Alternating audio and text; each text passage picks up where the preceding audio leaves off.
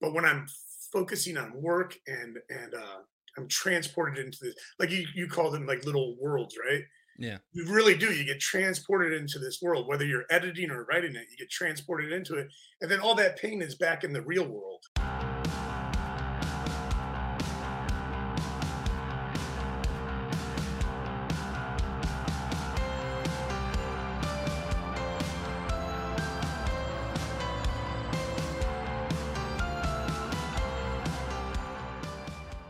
Welcome, everyone, to another episode of Beyond the Manuscript. As always, I am your host, Cooper Anderson, and in case you didn't know, Beyond the Manuscript is available everywhere you can find your podcast. And if you like what I do here, please, for me, hit that like, subscribe, follow, all of the buttons.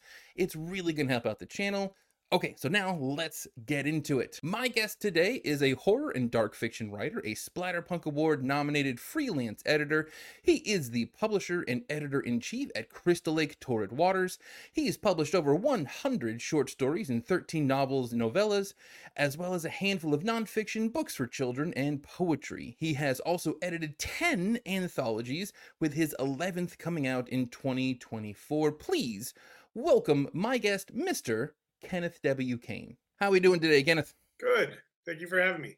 Yeah, I am excited. Yeah, so I had a couple of friends recommend your work to me, and then I did a couple of research, and I'm just really, really fascinated because not only are you a pretty accomplished author, but you're also in management as well. You're editing Thank stuff, you. you're approving stuff and everything. So yeah, I really wanted to get your opinion and get you on the show.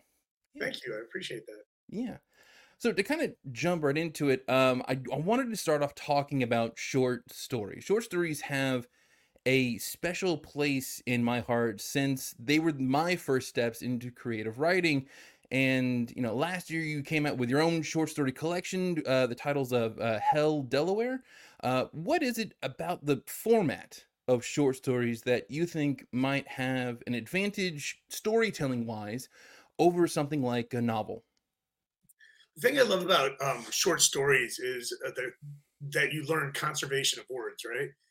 Often for submission calls, you have a range that you have to hit word count wise. And I'm a little bit freer with that. Like I just write and I let the story be whatever it's going to be. But if I get a story that I think is going to fit, then it's all about word conservation. And then you really learn how to take, all that I call it word fat, like all that word fat you have in a story and just, put the story on a diet.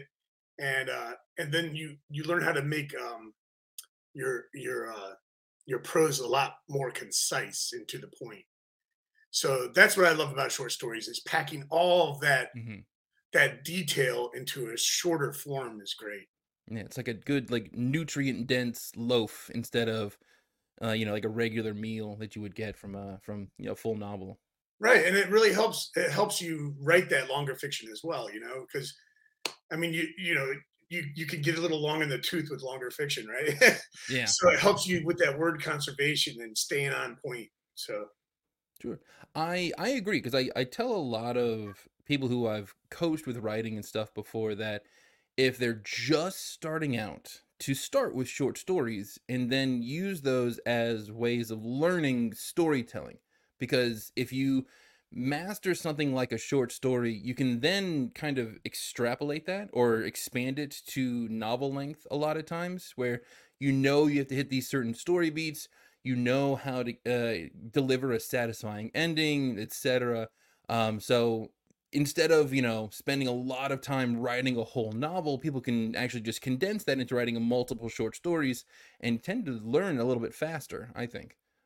yeah, I agree, and it's all about refining your prose, right? I mean, you're taking your voice and you're just trying to make it succinct, and I think that's important, an important phase in growing as a writer. Do you have a favorite short story? So I took this class a long time ago. It was taught by Gary Brombeck, and he introduced us to this story. It was about subtext, and he introduced us to this story by Raymond Carver called "Little Things," Hmm. and it's all about the things that happen in a story that aren't said. Right? They're said without being, you know, verbalized in the text. And what a great story! What a great writer! First of all, right? Yeah.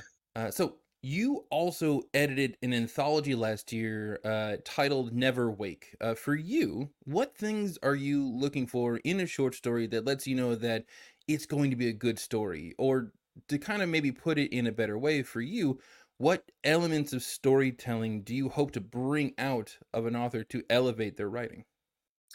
So Neverwake is kind of an interesting one because we fully expected to get like a ton of Freddy Krueger type stories. The monster that comes and gets you in your dreams. And in actuality, we got the exact opposite of that. So we got like zero of those stories, and then all these wide-ranging topics. Some even leaning towards sci-fi, mashups and fantasy mashups, and it was really interesting. So what we looked at doing because I co-edited that one with a writer named Tim Meyer, who's a good friend of mine. We looked at showcasing a wide variety of styles. Because we had so many different types, we wanted to show for that particular anthology a lot of different types of stories that kind of fit together in some way. And that was a difficult task, but it was great because we had so many different types of voices. We had the really surreal stuff and the really poetic form stuff. And then we had the stuff that was like second person, fill out this survey type thing. And so Yeah. we were able to showcase like a very diverse group of stories. And I really enjoyed that anthology. And Cool. that's really what it's about, right? Putting together, you're trying to tell a story with an anthology. So you're trying to tell a story with everybody else's stories. Yeah, exactly.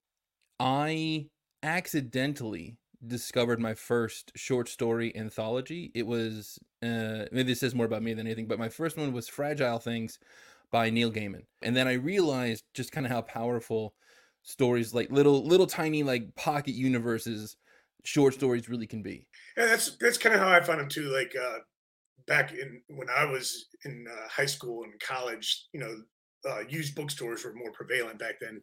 And I had one like locally here that they had like the horror section in the basement. So I would go down in this basement. It's literally like the Very fitting, I never-ending think. story, except in a basement, right? Yeah. He had like book stacks on top of cinder blocks and just every kind of horror book you could imagine. And I would trade in my college books for credit to buy those books. So I'd be like down there for like 2 or 3 hours reading these books, trying to decide which one was best to get. So I know that you primarily write in horror, and and what I've noticed in my short time in the publishing world slash book world is that a lot of genre fiction keeps getting lumped together as if it were one amorphous blob of shameful stories. Like the most common way to describe this as I can is the fact that whenever you go to a bookstore, you're going to have sci-fi and fantasy in the same section as if they were one and the same, right? And that's not even counting when genre fiction is just kind of dismissed altogether as like quote not real writing. And so why do you think this is? I think for a long time people were like kind of ashamed of the horror word. So Yeah. they didn't want to have it out in the open and scare people off. But recently I've seen some of the Barnes and Nobles starting to embrace it and having a horror section, which is really nice. And they actually are starting to split the sci-fi and fantasy as well. So I do think that part of that is so many mashups these days. So Mm, sometimes stories. I mean, let's be honest. Like fantasy, for instance, could contain horror, right? yeah, yeah. And so they kind of are one and the same in some regards. And so there's some blurry lines in there, and I think that's what kind of happened. Is what's more offensive, the H word or the F word, right? In this case, right? So I think that putting a branding of fantasy on it just makes it look a little bit kinder to people walking in. But I think now, you see this taken off in like short story anthologies on series, like Mm, Netflix yeah, and so forth. And so yeah. I think it's kind of like propelled things to kind of be a little bit easier to take in the public setting, I guess, or something. But they are starting to put up some horror sections out there, so hopefully it keeps going and it keeps building. Yeah. One of the theories that I've seen out there is the idea that all of the like snobby literary elite they've all retired, and then all of the kids who grew up reading like uh the pulp paperbacks of Stephen King or whoever, like that kind of stuff, they've grown up and they've taken over these roles, and they're like, no, no, no, these are actually really cool because I grew up with them, and so I think that's just slowly the generations are filling spots, having That's grown up true. with different stuff. Yeah, and that's true. And like people try to, narrow those genres down, but I mean, sometimes you just need a white umbrella, Hmm. right? Yeah, yeah, exactly. Well, and I like your point earlier, where putting books in specific boxes, um, really kind of does the craft of writing a little bit of a disservice, just because, like you said, a fantasy book can have horror elements, and same thing with sci-fi. Like think of, I'm going pop culture, but think, just of the movie Alien. That's 100% a horror movie, just Mm. set in space and with aliens, that kind of thing. So the blending of elements really kind of blurs the line, and I don't think marketing departments of bookstores really like that. So they try to push back against that a bunch of times. And where do you file that on the shelves, right? Do you file it Yeah, under sci-fi or do you file it under horror? And like you said, it really is horror, right? It's horrific in so many ways, but it has sci-fi elements. it So does. Yeah. So one thing I found out about you is that you're a person who is dealing with chronic pain. And so I really wanted to get your perspective on being a creative person while dealing with something like chronic pain, where I'm sure there are going to be bad days where it's going to take all of your focus. It's going to, it's going to demand energy, time, rest a lot of times, and you trying to be creative while dealing with that. What's that like? so I have this thing called ME. It's like a rare form of fibromyalgia, but I also have like arthritis from playing baseball for so many years, and I have degenerative disc syndrome. So the ME just tells my brain everything hurts all the time, Mm, 100%, and then beyond. So what I tend to do to get through that, and like you said, like some days I just want to lie down and just cry through it, right? yeah. Because it really wears you down when it gets really bad, and sometimes it's electric pain. Mm, But what I try to do to combat that is I have a very structured day. So I start work as early as possible mm, and I work straight through. And that work kind of, in a way, combats that ME part of it. I still mm, have the pain and I have the discomfort. And so you see me adjust a lot, or I go like this, and I mm, do like little things to deal with the pain. But when I'm focusing on work and it just kind of puts it off to the side somewhere. You mm, know what I mean? mm, I'm in this other world. It's almost like I'm transported into this, like you call them like little worlds, right? yeah. You really do. You get transported into this world, whether you're editing or writing it, you get transported into it. And then all that pain is back in the real world. Mm, And so yeah. that's what I do is I try to keep myself as busy as possible so I don't think about it. Mm, And by doing that, I've been able to get through most days and have really productive days without having to rely on medicines for it and so forth. I do take some medications for it, but they're not like opiates or anything like that. yeah, yeah, yeah.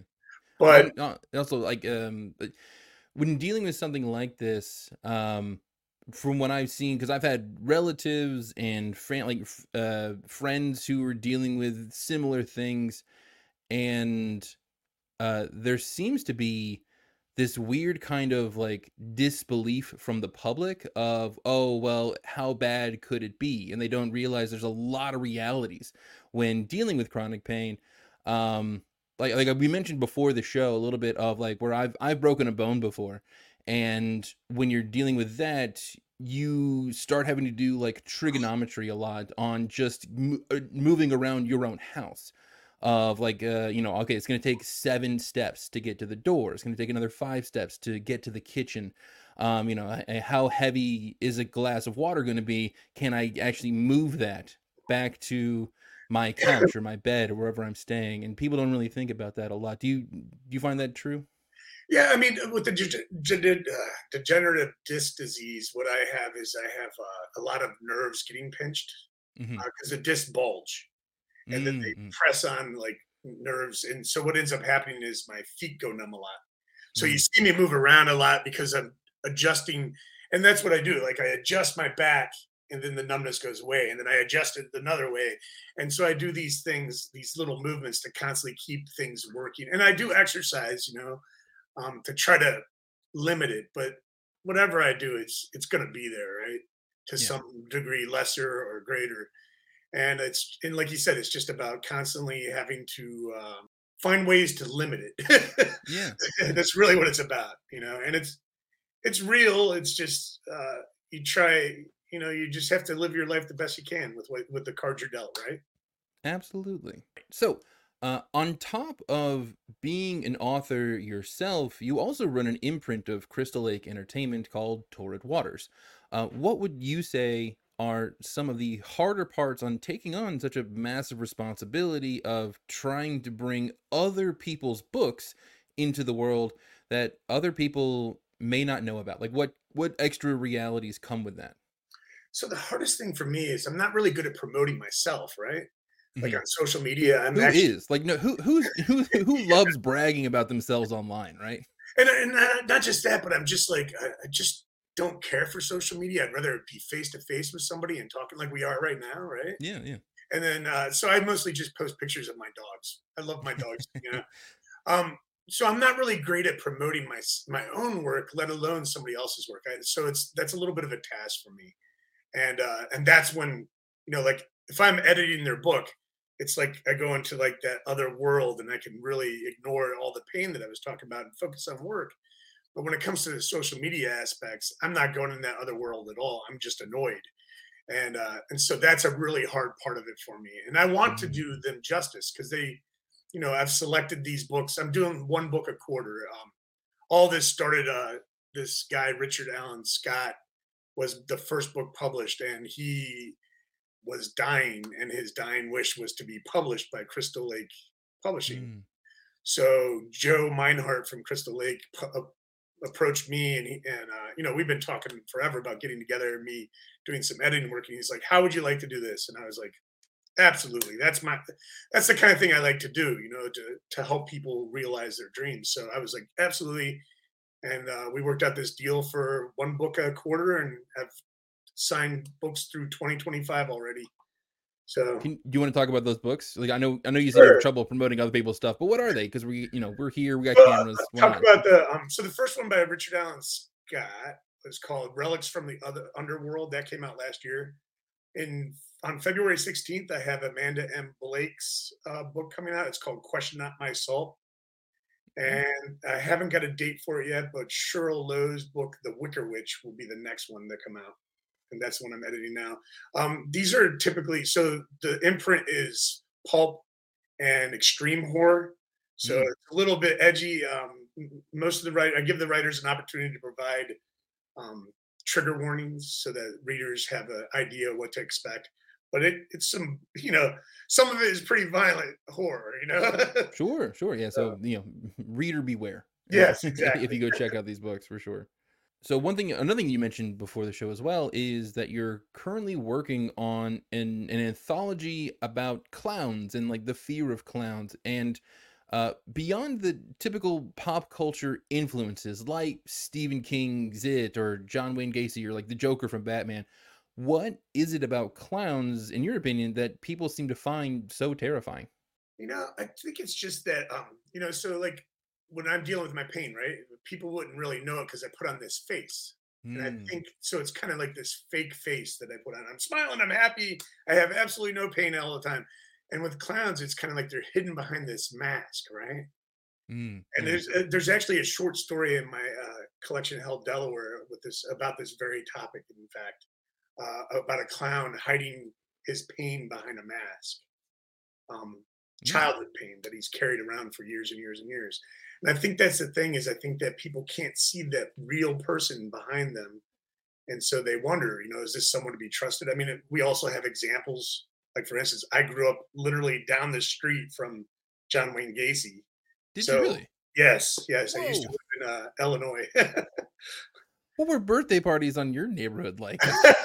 So we weren't close enough for that, but we did have like this 7:30 curfew, and everybody ignored it, which was Oh really no. bizarre.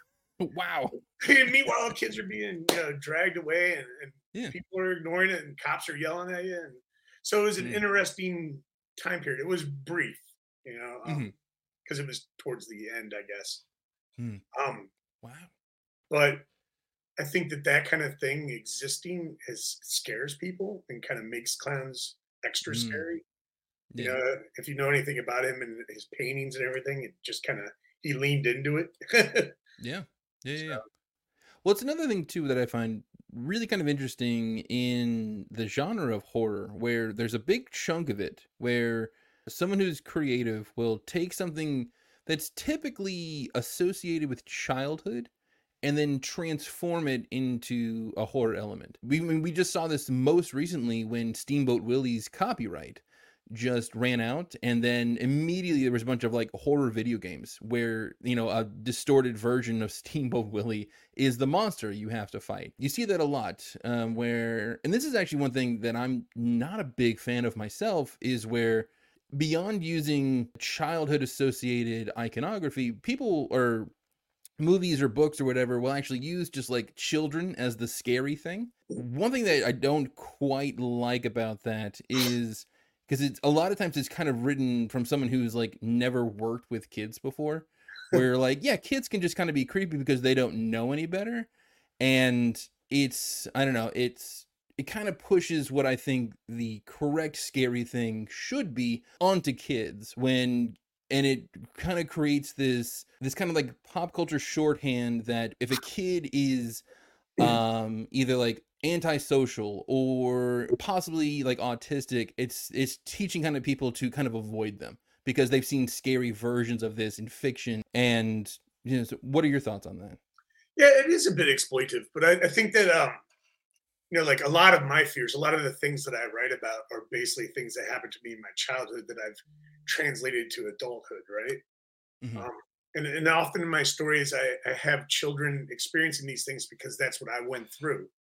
You know, like in my book Storm Shadows, I have these shadow people coming out of the walls and coming after this younger person, Hmm. a girl, and that's because I had that experience when I was a kid. You know, I had that Mm, shadow person experience, and it scared me. So I've carried that into my adulthood, and now this is my way of kind of getting through that, right? kind of processing it. Yeah, Sure. exactly. Yeah. It's very cathartic, and I think that's what a lot of horror is for people is this trying to get through things, Mm. trying to resolve things from your past.